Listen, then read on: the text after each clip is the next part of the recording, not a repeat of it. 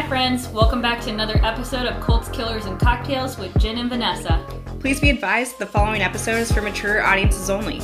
We talk about content that may be triggering to some individuals and contain discussions regarding rape, murder, sex, suicide, religious organizations, and disturbing situations. Now, let's get into this week's episode. Hey guys, welcome to another episode Of Cults, Killers, and Cocktails. I'm your host, Vanessa. And I'm Jen. And we are back for another episode. I think we're on episode 11 now. 11 or 12? 11 or 12? I think. Something I like that. haven't counted them out, to be honest, but yeah. It's pretty sad that we're losing count already.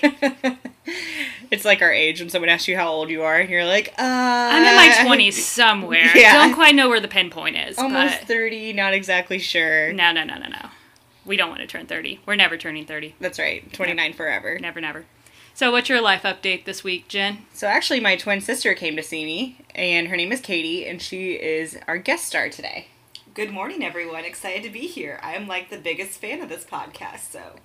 Yeah, so this weekend it was our dad's retirement party. So we did that yesterday, saw a bunch of family. And what else did we? Did some chocolate tasting, went around downtown Indy, just got to know the city. Yeah, we went to the Rathskeller, had a couple beers there, saw some live music. We also went to the garage.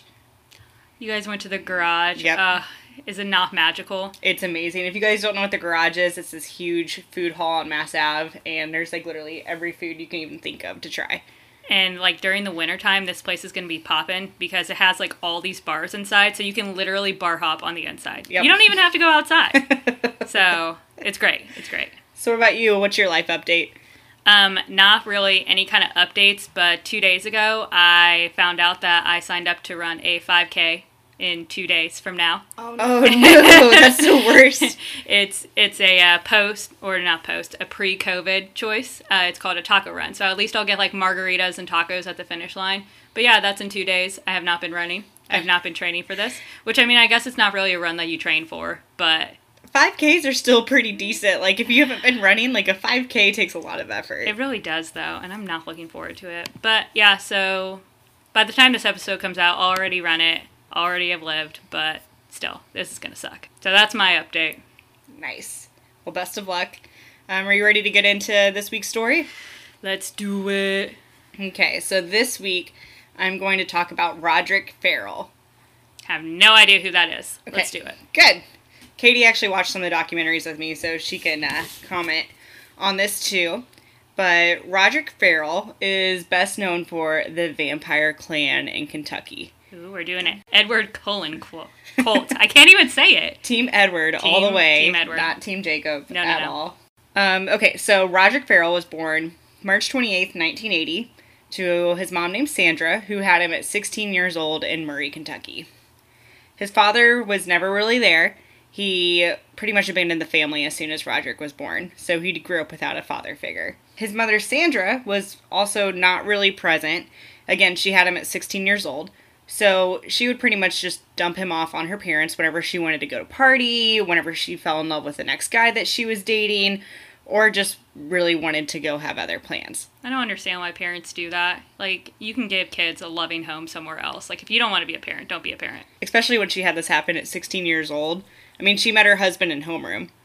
Wow. Yeah. So, I mean, there's a lot of adoptions. If I were 16 and pregnant, I would have given up for adoption. I'm not going to lie to you. Right. But Yeah, so for work, she worked as an exotic dancer and a sex worker from time to time. And because of this, they had to move around pretty much all the time. They would either live with his grandparents, or they would go and live in public housing. So it was really hard for Roderick, or Rod as I'm going to call him for the rest of the episode, to make friends. So he was really, really lonely, so his mom decided to introduce him to Dungeons & Dragons. Which I've played Dungeons & Dragons before. It's pretty fun. If you guys don't know what it is, it's like a role-playing game, and you have like these different quests and adventures, and you can all get together and, you know, Well, the best part about Dungeons & Dragons, it's a tight-knit community. I mean, people are like best friends as they go through that. You can really develop some strong bonds. Yeah, if you've ever seen Stranger Things, that's what they play, is Dungeons & Dragons. So you all get together once a week, you're making friends, so it was really, really good for him. So Dungeons & Dragons was going really well, and then she decided to introduce him to Dracula films, like who doesn't like horror movies? we all do. I love horror movies. And something called Vampire the Masquerade. If you guys don't know what Vampire the Masquerade is, I looked it up on Wikipedia because this was popular like 20, 30 years ago. And it's pretty much like Dungeons and Dragons, but you're in vampire form. So the players get assigned characters, and they're in one of the several vampire clans, because you have like different families or clans. And then everyone has their own unique powers, customs, and like abilities, just like in all the vampire shows where like Edward Cullen can like read minds and things of that nature. Wait, what vampire power would you want if you were able to have a vampire power? Probably read minds. I feel like that would be the best one. Oh yeah, for sure. What about you? I'd be all into compelling, but that's a Vampire Diaries thing, so for That's all my true. Vampire Diary fans out there, that'd be compelling. So he fell in love with this game. He would read books about vampires. He just got really, really into it, which it sounded like his home life sucked so hard. I don't really blame him for trying to live in this fantasy world. No, escaping to reality, that sounds like a dream come true for a kid in that situation. Right. And just go back to his mom, Sandra. She was a little off. So, for example, she was really into the vampire thing too, and she actually at one point thought that she was a vampire. She got in trouble and actually had charges filed against her for trying to seduce a 14-year-old. Oh, that's gross. Yep, it was one of Rod's friend's little brothers. They found letters of her saying like really, really sexual things and talking about vampire rituals. For example, she was quoted saying in one of the letters, "I longed to be near you for your embrace. Yes, to become a vampire, a part of the family, immortal and truly yours forever. I only hope that one day you will return to Murray, Kentucky. You will then come for me and cross me over, and I will be your bride for eternity and you my sire." This is nuts. This is a grown woman. And her son was 2 years older than this little kid. That is just not right. Yeah. So, like I said, he was really into this role-playing game. He's in Murray, Kentucky, which it doesn't sound like there's a lot of things to do in Murray, Kentucky. And he meets this guy named Jaden. And Jaden was really, really into the vampire scene as well. He was a goth kid, which those were kind of outcasts in Murray. He decided to become a part of Jaden's vampire family. So Jaden performed a crossing over ceremony in order to make him a vampire. Jaden took him out to a cemetery, and they went under a special tree, and then they each cut each other and drank each other's blood. Oh, God, you're going to get, what, hepatitis or something from that? I think there has to be something where if you drink someone's blood, it's not healthy for you, right? Oh, I mean, it can't be good for you. It sounds like these kids did it all the time, though. So he crossed over, becomes this vampire, they sit in meditation, and then the crossover is complete. I mean, out of all the vampire shows I've seen, that is like the easiest way to become a vampire, though. Yeah, usually you have to die Right? in order to become a vampire, and I'm like, what if you didn't drink enough blood, or it doesn't work, like... Yeah. A lot of I don't technical factors there. How to become a vampire 101. Right. But this is the Kentucky style, so... Oh, okay. Yeah. Southern style. Gotcha. Right. So, like we said, Rod's mom was unstable, and they moved around a lot, so he kept moving from Murray, Kentucky, from Eustis, Florida. Back and forth, back and forth. While he was in Florida, he became friends with this girl, and her name was Heather Windorf. The Centennial, which is like a newspaper out there, described Windorf as a troubled Eustis high school sophomore who rebelled against her parents over simple things like cleaning her room and other trivial matters. So pretty much like your average teenage girl that's like, woe is me, my life is so hard. I mean, I did the same thing, I was going to say. Like, Oh, for sure. Like, Mom, you're making me clean my room before I go out with my friends. I hate you, I'm running away, never coming back. This is abuse. This is literally abuse. I'm calling CPS. So while he was in high school, Rod was expelled in Florida in 9th grade because he was using marijuana and LSD. He's 14 years old at the time. And then after that, he decided to move on to cocaine and heroin. He was really, really into the drug scene, and so were all these vampire kids that he hung out with. And this is still in high school, right? This He's is in doing high school, yeah. all these drugs in high school. I Yeah. can't even imagine that. Like, in high school, like, I didn't drink at all. Like, No. I was a good kid. I didn't either. And I don't even remember seeing drugs, ever. Nope. We were definitely sheltered, but that's okay. They probably were happening. We just, Right. under our little blankets. So now we jump to 10th grade. Farrell is 15 years old. He moves back to Murray, Kentucky. He's back with Jaden, his vampire family, and all of those people. By now, he is very, very immersed in the vampire culture. He starts telling people that he's a 500-year-old vampire, and his name is Visago. Which, if I was going to pick a vampire name, it wouldn't be Visago. I was gonna say, that's very unique. Right. Even in, like, all the vampire movies, it's always, like, Edward, Stefan, Damon. They're all really simple, easy. Well, and you can't go to Starbucks and have them write Visago on the cup. They're never going to spell that right. Oh my god, they would screw that up so bad. So, like I said, he's still a part of Jaden's family, but he starts getting really, really weird with his behaviors, which doesn't surprise me with all the drugs that he's using. So Jaden's like, okay, he's getting really weird. I'm going to start distancing myself. And this all happened because one day they were just walking around. Trigger warning for anyone that really loves animals. You might want to fast forward a few minutes. Can I fast forward? You cannot fast forward. You're in this. So one day that they're walking, and Rod apparently just had this fit of anger come over him, and he picked up a kitten and he slammed it against the tree. And the kitten died. I hate him. So one of Jaden's rules for his vampire family is you can't hurt any living thing. Great rule. They're a very, very consensual vampire family. And that's the thing, there's a lot of vampires out there that are practicing, and they consent. Like, you have to have consent if you drink someone's blood, you can't hurt anybody. And I respect that. If you're going to think you're a vampire, that's great. As long as you're in a consenting relationship with whoever you're with, go for it. Do whatever you want. But yeah, so that was strike one. He killed this little kitten. Then, later, a local animal shelter was attacked. When the owner came to the shelter in the morning, she saw a bunch of dogs outside. And she thought someone was just trying to, like, free the animals, you know, pull one of those stunts. But then when they were doing further investigation, they found puppies mutilated in the yard.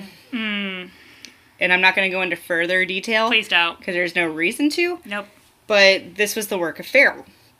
He was later arrested on charges of burglary, trespassing, and cruelty to animals. So we can see that he's starting to go crazier, crazier, crazier, and crazier. At this time, believe it or not, he had a girlfriend. They were going hot and heavy, they were in love, all of this. But he would still call his friend Heather that he made in Florida all the time. And this was back in the day when, like, you had to pay for your minutes. Remember those days? Yeah. You call after 9 for free and Right. Yeah, so they racked up a cell phone bill that was over $1,000. Oh my god. Wasn't it like a quarter to text somebody back then, too, Oh, or yeah. something like that? It was crazy. So, needless to say, her parents were very, very mad. And they were like, you cannot be friends with Rod anymore. You guys are done. It's over. This made him mad, and he thinks that he needs to, like, rescue Heather. So Heather also told him, too, just to preface, that her family was abusing her. Oh, that puts We don't things know in a if this different is true. perspective. It might have been in, like, a, you know, woe is me type thing. But she led Rod to believe that. So in November of 1996, he decides to act on it. So Farrell brought his 16-year-old girlfriend, Charity Kessie, which, if I was going to go rescue some girl, I wouldn't bring my girlfriend with me. Probably not. No, like, hey, this is the girl that I've been talking to on nights and weekends, but we're going to go save her together. Be like, yeah. I don't think that'd go over very well. Not the No. romantic adventure I would dream of. Right. And then there was a kid named Scott Anderson and another girl named Dana Cooper that was 19 years old. And they drove to Florida to pick up Heather and save her. The plan was for all of them to go rescue Heather and then keep making their way down to New Orleans, where it was, like, more widely accepted to be vampires. Which it is. Like, It out there is. you can get, like, the vampire teeth and, like, my friend went there a couple years ago and they had a blood drinking bar. Yeah. Like, where vampires were actually there, and you could, like, drink champagne with blood in it and stuff like that. Oh, no. Well, it's not real blood, is it? Or Oh, yeah. Okay, well, I would not do that. I would get, like, a Bloody Mary, be like, yeah, this is blood. Right, yeah.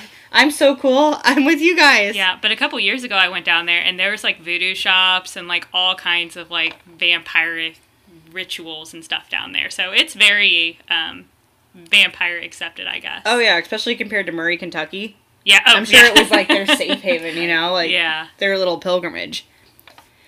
So, when they get to Florida, Rod performs a crossing over ceremony with Heather. They go to the cemetery, drink each other's blood. Now she's a vampire. I guess they had to find a different tree.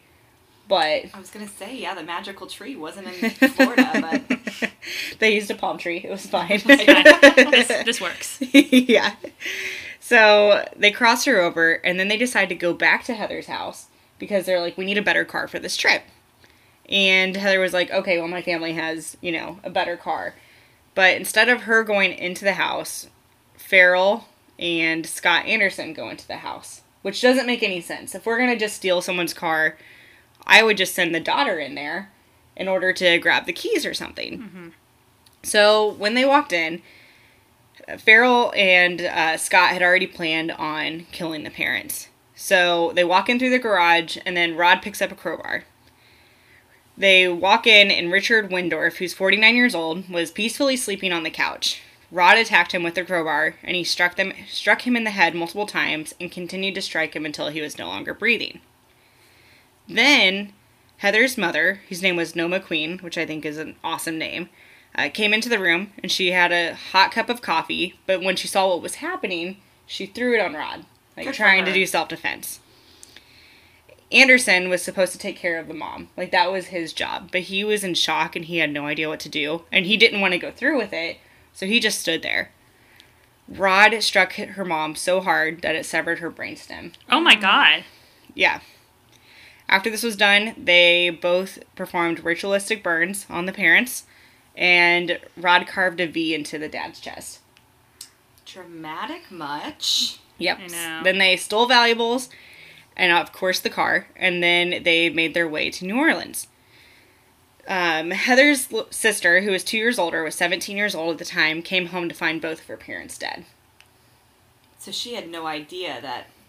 Well, Jennifer Windorf was Heather's sister. I feel So she was at work and then came home and saw both of the parents dead. Heather at this time claimed she had no idea what happened. She just thought they were going in, getting the car keys, and then leaving. So she's on her way to New Orleans, not even knowing her parents are dead. Oh my God. Wow. So the next day, after Jennifer finds the bodies and everything, murder warrants were issued for all of the teens. They spent 4 days on the run from police, and then police found them in Baton Rouge, Louisiana. At this time, Rod told the authorities that he was a vampire, and that a rival clan, Jaden's clan, had set them up. Farrell ended up pleading guilty to 2 counts of murder in the first degree.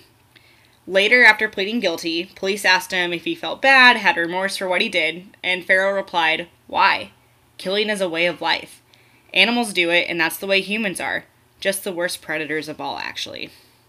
Okay, well, that's what distinguishes humans between animals. Right. So, Yeah, this thing called a moral compass that we all have is supposed to drive you and help you with those decisions. He doesn't have that, though. He's a 500-year-old vampire, guys. yeah, that's right. My bad. Yeah, so he was actually sentenced to death for these crimes. Goodbye. He was the youngest person at the time to be sentenced to death in Florida. Circuit Judge Larry Lockett said during his sentencing, "I think you are a disturbed young man. I think your family failed you. I think society failed you." Aww. Which, I get that he had a rough life, but I also think that's no excuse for what he did. A lot of people have rough lives and recover from it, They go to therapy, they, make peace with that, but, yeah, not an excuse to go out and kill people. I feel like the judge just told him, "I'm not mad, I'm disappointed in Right. you." And that's the worst punishment of them all. So in 2000, he actually had his sentence changed to life in prison because the Florida Supreme Court made a rule that if people below 18 committed a crime, they couldn't be sentenced to death for it because it was cruel and unusual punishment. Yeah, I think I've heard of that one. Yeah, so now he's just sitting there. He's still there. He's still alive. Just waiting for his time to run out. So, can we do the math? How old is he right now? I was wondering the same thing. I think he's in his 30s now. I wonder if he's still, trying to drink prisoners' blood and... He definitely still believes he's a vampire. Still wholeheartedly believes he's a vampire. Yeah, Really? you can look at interviews online and it's crazy. He's had pen pal girlfriends too. He's even been married at one point, which I don't understand why Females, people... please help us understand this. If you wrote to a killer or something, why do you do this? And why do you end up marrying them? I don't get it. And he also obtained a wastewater treatment license so he can get a job when he gets out. But But he's he's in life in life. prison. Yeah. I think he's just waiting for it to be overturned. Do you know if it's with or without parole? I do I'm not. guessing without. I'm guessing because- without, yeah, because they were sentencing him to death. Yeah. And actually because of COVID, because all these, resentencing things happened during COVID, Yeah. he hasn't been able to actually go into the court to hear his sentence. Wow. Yeah, because they're doing everything remotely right now, so he can't go in there yet. Scott Anderson pleaded guilty and received 2 life sentences for his part in the planning of the murders. His prison sentence has been reduced to 40 years, so he's actually going to get out in 2031. That's so soon. Yeah, that's really, really soon. And then Dana and Charity made deals for their sentences, So Dana received 17 years, and then Charity received 10, and they're both out of prison now. Of course they are. One's even actually married and has kids and everything. Did they change their identities or anything like that, or? I tried to find them online. I couldn't find them on Facebook or anything. I mean, I would change my identity. For sure, 100%. Yeah. And then we go to Heather. There was a grand jury that... Do you guys know what a grand jury is? Nope. It's just a jury, isn't it? Is there a difference? I mean, it's like a jury, but it's made up of citizens, and they pretty much decide, like, if you should be charged for a crime or not. Okay, yeah. So there was 2 grand juries that met about Heather, and they decided not to press her with charges. Why? Because they thought there was enough evidence to prove that she didn't know it was going to happen, and that she didn't take planning in the murder. Were these the same jurors on the Casey Anthony case? Right. I want to know this. Well, they were in Florida, so... Yeah. Hey, don't give Floridians a bad name. We're good people. You guys do a lot of crazy stuff, though. We do. That is true. Yeah, so then after this, Heather actually had to go into foster care because no one in her family would take care of her. Oh, wow. Yeah, so... Man, that's the ultimate middle finger. Mm-hmm. Oh, yeah. I mean, but you also led these people to come over and kill your parents. Like, that would be so hard. I don't even know how I would be able to deal with it. I mean, I guess I would do the same. I'd be like, no, you can go live in foster care. Like, I don't want you to kill me in the middle of the night. Right, yeah. Who else are you going to make friends with? Is it going to be werewolves next? Like, what's going to happen? When they were talking about reducing Farrell's sentence from the death penalty to life in prison, Lake Circuit Court Judge Singularity, it's spelled super weird, so forgive me for the mispronunciation, said he has adjusted to incarceration and he has a good prison record. Just citing testimony that, like, he's been doing really well.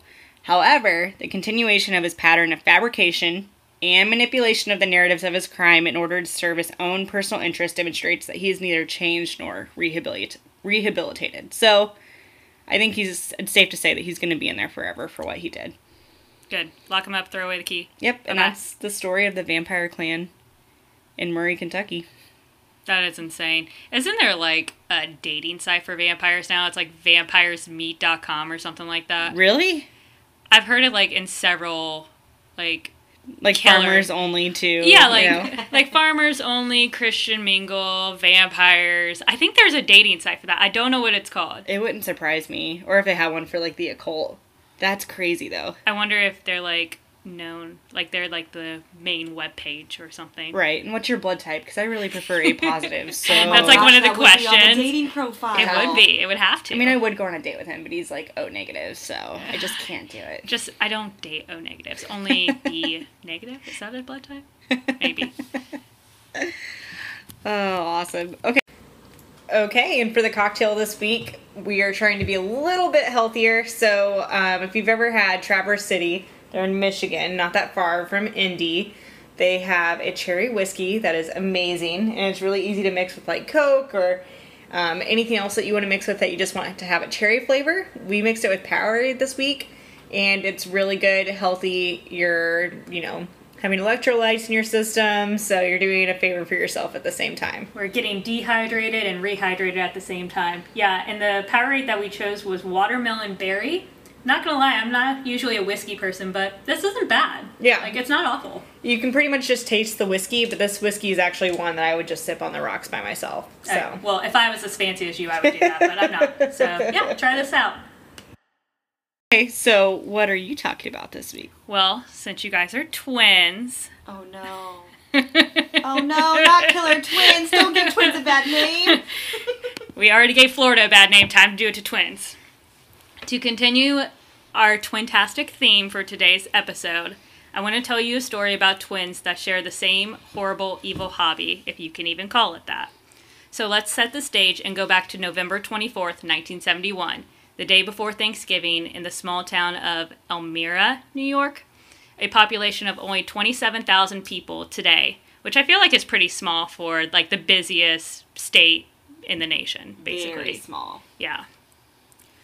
Ronald Ripley, a 45-year-old owner of a local store, Salad Master Cookware, a store that sold... Wait, Salad Master Cookware? I mean, I would totally go to this store. We only sell stuff for salads. Do you want meat? We're not getting you that.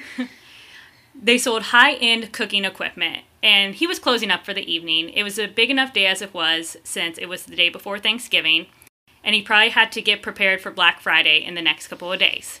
But for now, he just wanted to go home, enjoy the night, and the next day with his family, and have a big, profitable day on Friday. Only he didn't show up for Thanksgiving. He didn't answer his phone. He didn't answer his door. So family members, at their wits' ends, decide to check his cooking store. As they arrive at the store, the door isn't locked. They wander inside, calling out his name. They open the door to the basement, and at the bottom of the stairs lied the dead body of Ronald Ripley. His front pockets were pulled out. He had gashes in the back of his head and was stabbed in the abdomen 6 times to be exact. Front pockets pulled out, like almost robbery, or what are they thinking? So that was the police instant thought, that it was a robbery gone wrong. Because, I mean, why else would your pockets be inside out? Exactly. So they're looking around for clues, talking to people, seeing if anybody has heard or seen anything. Eventually, Ronald Ripley's car is found in a really random location for his car. And I say that because there would be absolutely zero reason for his car to be in this location. But it is a location that several other vehicles have been found by car thieves before. And when I say thieves, I only mean 2. Specifically, brothers. More specifically, Twins! I like that unison. Robert and Stephen Spahalski, well known to the Elmira police, used this place that they had found Ronald Ripley's car as a stowaway spot for vehicles that they had previously stolen. So, who are Ronald and Stephen Spahalski? Well, they're obviously twins. And obviously car thieves. And obviously, they were born on December 12th, 1954. Stephen was born 5 minutes before Robert. Do you guys know which one of you were born first? Katie was born 1 minute before me, 1 but it was a minute. C-section, so it doesn't count. Still one. You won the race. It's fine. Unlike most serial killers, the Spahalskis had a pretty unremarkable childhood. They weren't poor. Their dad had a dairy farm and made a pretty stable upper middle class income. They grew up on a big farmhouse surrounded by a big family. There was nothing to traumatize them. And I thought that this was kind of funny, and something I would totally do if I had a twin, is that they would trade places in school. Yeah, we never did that. We didn't look close enough, though, to be able to get away with that. Yeah. You guys don't think I think you guys could have pulled it off. I think you look enough alike. Eh. Maybe not in teenage years, I don't know. I didn't know you as teenagers. Teenagers, I had like bleach blonde hair, and Katie had brown hair. No, you'd have to wear a wig. Be Yeah. a Hannah Montana, you know. Also in school, as they got into high school, they were really known for their athletic abilities. They were both excellent at gymnastics. Oh, wow. Mm-hmm. Most guys don't get into that, so that's impressive. They don't, and these guys were like tall and like skinny. Mm-hmm. So I think they were like 6'2", 170 pounds, very muscular. Wow. Yeah. But I'm sure, as you can both understand, they were competitive with each other. And I know all siblings are somewhat competitive, but they would take this to the extreme. For example, they would do handstands on bridges that had death-defying falls. If one of them were to make a mistake, they would be flat as a pancake on the ground below. Yeah, Wow. I never grew up with that kind of drive. You guys, but you that's guys didn't do different. that? No. And for some unknown reason, a reason that we will never know to this day, the two were growing more violent in high school. Remember how I said that their dad owned a dairy farm? It's noted that one day, Robert shot his dad's favorite pig. Pretty upset, his dad was like, "Why did you do this? Are you mad at me? What did I do?"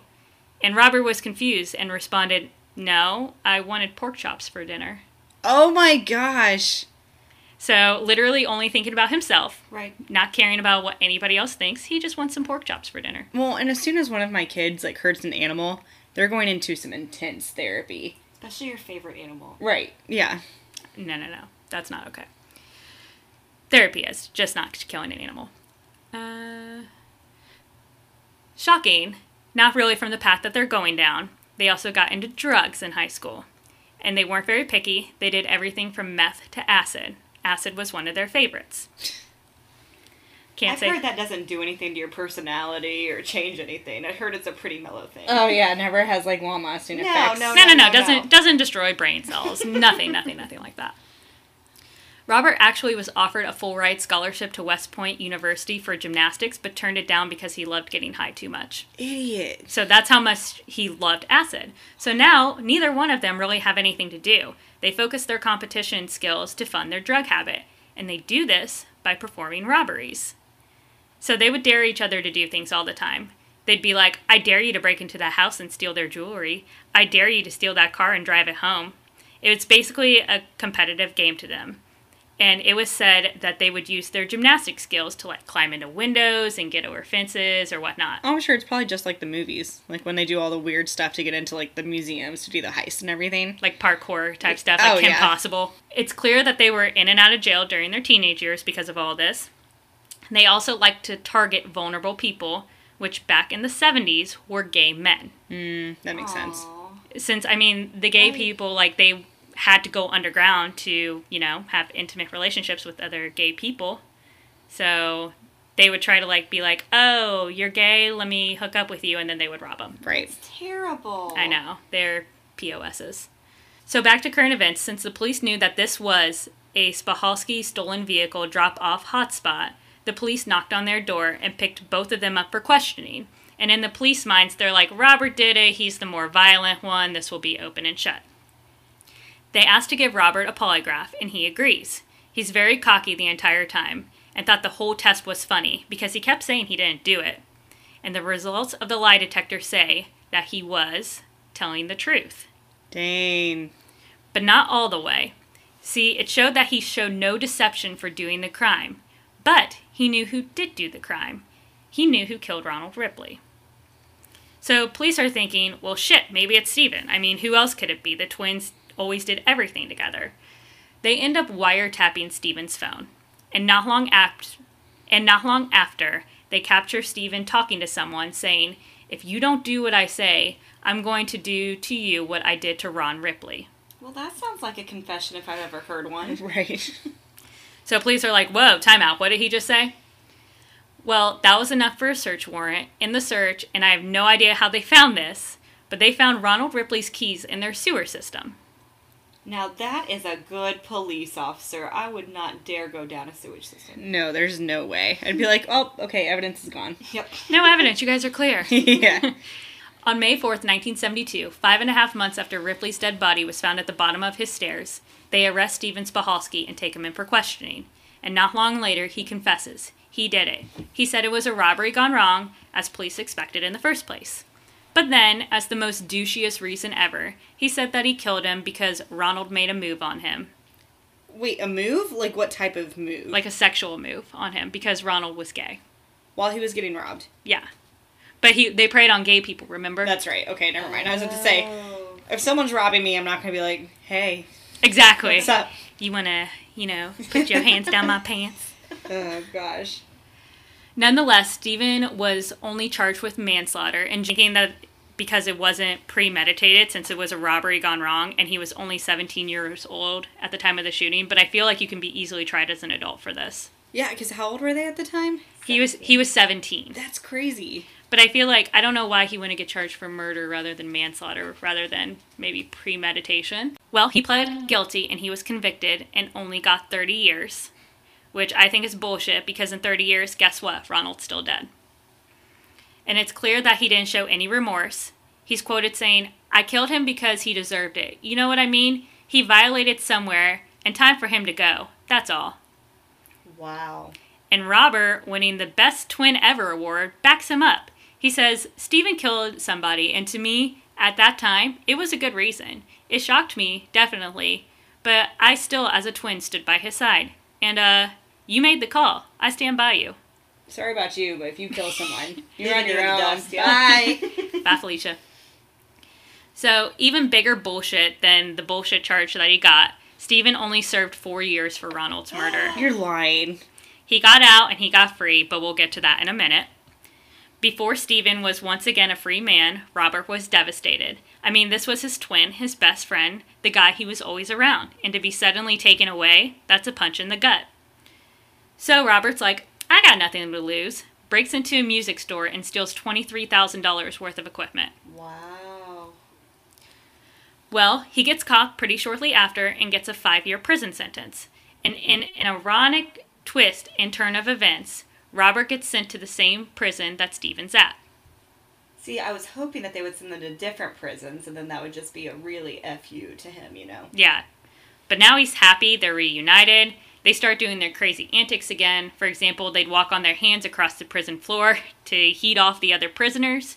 Basically, in prison, crazy beats tough, so no one wants to mess with the hand-walking weirdos. Yeah, I mean, I could see that. I would stay away from them. Yeah. Now, it's 1979, and Stephen's out on parole, like I mentioned a bit ago. So, Stephen is out, and Robert's still in jail. But this isn't for long, because he continued Robert's thievery legacy as soon as he got out, got busted quick for armed robbery, and was sentenced again to 30 years in prison. Same prison? No, it was a different prison. Good. Mm-hmm. So, Stephen is now in, and Robert actually gets out because he's done with his 5-year prison sentence. Oh my gosh. Robert, over the next decade, continues the twins' legacy. He is busted for stealing a $15,000 coin, which, be right back, I'm going to go check my coin collection. Yeah, I was about to say. You say what? Yeah, what exactly. What type of coin? I know. Is it a quarter, a nickel, what year? Gets sentenced to jail, gets out, does an armed robbery, sentence, gets out, just continues doing this bad lifestyle, self-destructive lifestyle. So, as I've said, he was very heavily into drugs, and he got into crack. According to drugfreeworld.org, crack causes a short-lived, intense high that is immediately followed by the opposite, intense depression, edginess, and a craving for more of the drug. New Year's Eve in 1990, as Robert is pimping and actually prostituting himself out on the streets, he runs into a friend named Maureen Armstrong, who is currently in the middle of her prostituting shift, and he just starts shooting the shit with her. After a while, he's like, hey, it's New Year's Eve. Let's treat ourselves. You want to go back to my place and smoke some crack? She agrees, and they smoke about $100 worth. And they hooked up as well, and they're just having a casual conversation. Now, remember how I said crack is an amazing high that falls into a deep depression / edginess. Maureen asks Robert if he's going to pay her for the sex they just had because technically she's still working. Wait, what? And he's like, no, this was my $100 worth of crack, so you can get the fuck out. Yeah. So Maureen starts having a bitch fit and starts screaming at him. And Robert gets upset too. So upset that he starts strangling her with her straightening iron cord. After strangling her for what seems like an eternity, Maureen is dead. Robert actually spoke to this eventually. He said that it's a lot of work to kill somebody. It's not like the movies where they're instantly dead. It takes a minute. Sounds like he's so remorseful. Right? So, remember how I said Stephen and Robert are always in competition? Now Robert is even with his twin, so they both have one murder each. Unfortunately, Robert cleaned up after himself. When police came the next day, there was no evidence to tie him to the crime. Again, she was also a prostitute, so really, they're like, this could have been anyone. This is her lifestyle. Yeah. Fast forward to 7 months later, on July 10th, 1990, Robert and his new girlfriend, Adrienne Berger, are hanging out. She worked in a factory, and in typical Robert fashion, he was living off of her. On this day, they were getting a little frisky, and they start having sex, but out of nowhere, rage comes over Robert, and he starts strangling her for absolutely no reason. And I wish I had more details on this, but it's pretty cut and dry. He just said, I just started strangling her. So he's literally lost it at this point. Yeah, I think the acid that doesn't destroy your brain cells destroyed his. At this time, New York was in the middle of a heat wave. So on about day 2 of her body being left alone in an abandoned house, the smell of death was taking over the outside of the house. Huge horseflies even started to circle the place, and the neighbors started complaining, as they should. That's disgusting.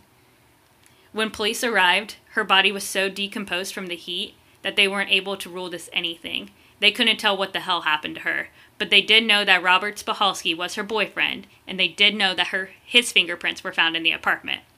But that's hard to prove because they probably lived together or had, Exactly, and that was his argument. He's like, I was her boyfriend. We were playing dice the other night. I left. She was fine. I didn't kill her. Right. Of course there's my fingerprints everywhere. Mm-hmm. Okay, so there's no evidence, no crime. Robert got off scot-free once again. So, back to Stephen and Robert's competition. Robert's now winning. Can't let that happen. Let's jump ahead to a couple of months on October 1st, 1991. Obviously, Robert is single, since, he killed his girlfriend, and he wanted to dip his toe into the bar scene a bit. Specifically, the gay bar scene. No. So, although Stephen and Robert both preyed on gay men, Robert was in fact part of the LGBTQ community as a bisexual. So he meets this guy named Charles Grody at a bar one night, and in typical one-night stand fashion, they leave the bar, went to Charles' house, and had sex. Then somehow, they started shoving each other, which to me just sounds like a bad, drunken fight. Yeah, or we started playing, he'd be like, stop it. No, you stop it. You stop it! Yeah. So Robert actually picked up a hammer and started slamming Charles in the back of the head with it. This was very similar to Ronald Ripley's murder by Stephen 20 years earlier. So it's said that he may have been imitating. Why can't I say that? It said that he may have been imitating this very same murder. Again, Robert covers his tracks. He wiped up fingerprints and cleaned up any evidence that he thought was a possibility left behind. After all that, he turns up the heat in the apartment to the max because he's clearly had experience with dead bodies decomposing before. Oh no. Again, the smell happened, the flies, the whole 9 yards. The police couldn't identify the cause of death because of how much it had already decomposed. That is smart, though. You have to, hand it to him. I wouldn't have thought of that. I wouldn't have either. I would have just left it. Yeah. I don't know. But we're not murderers, so we're not very smart when it comes to this. So again, this is 1991, and I'm not sure if Robert had a come to Jesus moment or as much as you can at this point, but he quits killing cold turkey. I mean, he's still robbing places. For example, he held up a Salvation Army worker at gunpoint. Of all people. Of all people, don't do the Salvation Army. And he's still living his self-destructive lifestyle. He's doing drugs, pimping himself out, everything, and he ends up contracting HIV. So now he needs a doctor constantly and his crack. He's cold turkey on the killings until one fateful day. On November 4th, 2005, his good friend and neighbor, Vivian Irizarry, comes over to his house. It wasn't his girlfriend. He actually had another steady girlfriend at the time. This was legitimately just a friend, and they really just enjoyed each other's company. So they're hanging out, and they choose to get high. Right. And they're sitting at the table smoking some crack, when all of a sudden, the step 2 of the crack kicks in, the edginess/rage. Robert looks across the table and sees that Vivian has transformed into a demon. He freaks out, and he's thinking, what's going on? There's a demon in the kitchen. I have to kill it. So he takes a hammer, bludgeons the demon in the back of the head 4 times. For sure it's brain dead by now, right? So he ties a rope around the demon's neck and then starts strangling it. Even if it was a demon, he wanted to show mercy and get it over with and kill it already so it doesn't have to suffer. After several moments, the demon is dead. But it wasn't a demon. As Robert's vision becomes more clear and he comes back to reality, he realized that he just killed his good friend Vivian. Does he actually feel sorry about this one? So he's freaking out. He starts crying. He's holding her. He's repeating, I'm sorry, over and over again. He actually took her to the bath and bathed her. Oh, wow, yeah. But then he dumps her body in the basement. So I think that's kind of like you feel sorry for her, you're bathing her, and then you're just going to throw her body in the basement. So even though the body is out of sight and out of mind, Robert can't stop crying. He can't stop thinking about what he did to his dear friend. He tries to calm himself down by, how any of us would. More after crack? murdering somebody. Yeah, more crack. Uh-huh. He buys $2 $20 worth of crack and began smoking, and he watched a porno. Gross. What a great way to decompress. After murdering somebody. But it was no use. He had hit his breaking point. He walks into the police station. To the smiling clerk at the front desk who says, "Can I help you?" He responds with, "Yes, I'd like to confess to murder. I just murdered my friend." Wow. It's crazy that that's the finally thing that made him feel something. Right, it was one of his friends. Mm-hmm. Officers take, not his girlfriend either. That's what I was thinking too. It's just a friend. That's how good their friendship was. Officers take him into an interrogation room and and he tells officers the whole story. He even confesses to the 3 other murders he committed. 24-year-old Maureen Armstrong, 35-year-old Adrian Berger, 40-year-old Charles Grody, and finally 54-year-old Vivian Arizari. He said that he had to be stopped, because apparently he can't be stopped himself. He said, "I'm the demon, they weren't." What a full circle revolution for that guy. Mm-hmm. He is charged with 4 counts of murder. The defense, which you know I love a good shitty defense, was like, well, he was high on crack, so he didn't intend to kill Vivian. Right. It just was happened. the crack that made me do it. Mm-hmm. Another part of this is that his lawyer said that he was interrogated for 12 hours without access to any medication. He takes medication 4 times a day. What? Oh, for HIV. Well, it said for mental health problems, but I'm assuming like HIV must have been a part of it. I know they're not the same, but they're saying basically like this confession may have been not voluntary. Like it was an involuntary confession. He was just saying that. But nonetheless, the jury didn't buy their bogus. After only 3 hours of deliberation, he is sentenced to 100 years to life for each of the 4 murders on December 12th, 2006. That's not that long ago. Not too long. Nope.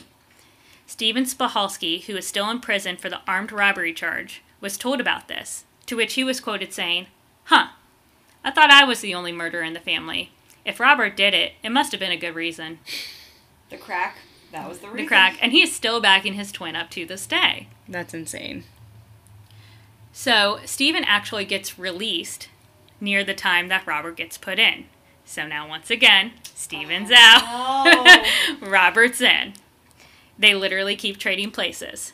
But this didn't last for long. Steven was so thoroughly institutionalized at this point, he didn't know how to live on the outside world. So he wanted to get back in prison any way that he could think of. Completely on purpose, Steven goes to a bank and handed the teller a note demanding money. He then just sat down on the bank floor and waited for the police to come. That's so sad. Unfortunately for him, instead of sending him back to prison for the rest of his life, as he had hoped, he only received 300 days in jail. Today, he lives in a halfway house and he roams the street of his hometown, Elmira, New York. Margaret, Wow. remind me to never go visit Elmira, New York. Yeah, that's Yeah. not off my list. that's not going to be one of our places that we go. No. Our little vacations. No. So for the final results of the twin competition, Robert gets the gold, Steven gets the silver, Robert won. The 2 are described as 2 halves to a lethal whole by Elmira police. Evidently, however, the twins haven't spoken in years.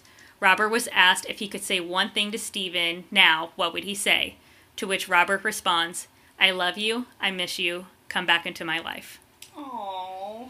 But that is the twinning story of Robert and Steven Spahalski. I love it, but that's insane. Mm-hmm. You don't hear about that many, like, murderer twins.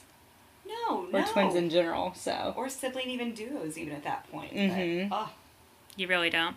And there's actually, I watched a documentary on this, and I got the free Discovery Plus trial for this, and there's a whole series called Evil Twins. Wow. And this is one of them. So I don't know if the other episodes are about killers. I don't think they are. But even like robberies or, not such great things like rape or something like that. But About to now, binge. did they look pretty similar? Or were they identical or fraternal? Did they look? they did look pretty similar, like back in their teenagers. But now, like, Steven has really straggly long hair. And then Robert's is like really cut short. They're both super skinny. They're both super tall. So And with the drugs. I'm sure that That's true. changes The drugs. your appearance. Yeah, that's true. yeah, that's very true. So Well, I love that's it. about it. Great story. Don't go killing anybody, twins. That's awesome. Well, thank you guys for listening. And make sure you come back and listen next week. And make sure to follow us. On Instagram, the handle is Cults, Killers, and Cocktails. If you listen to this story, put it in your story, and I'll retag you in my story. We'll have a tag war. It'll be awesome. Tag war. We'll see who wins. Yeah, and thanks, Katie, for joining us on this episode. Thanks for having me, ladies. Thanks, I love you both. Katie. Yeah, I love you so much. All right, guys, we'll see you later. Have a good week. Bye.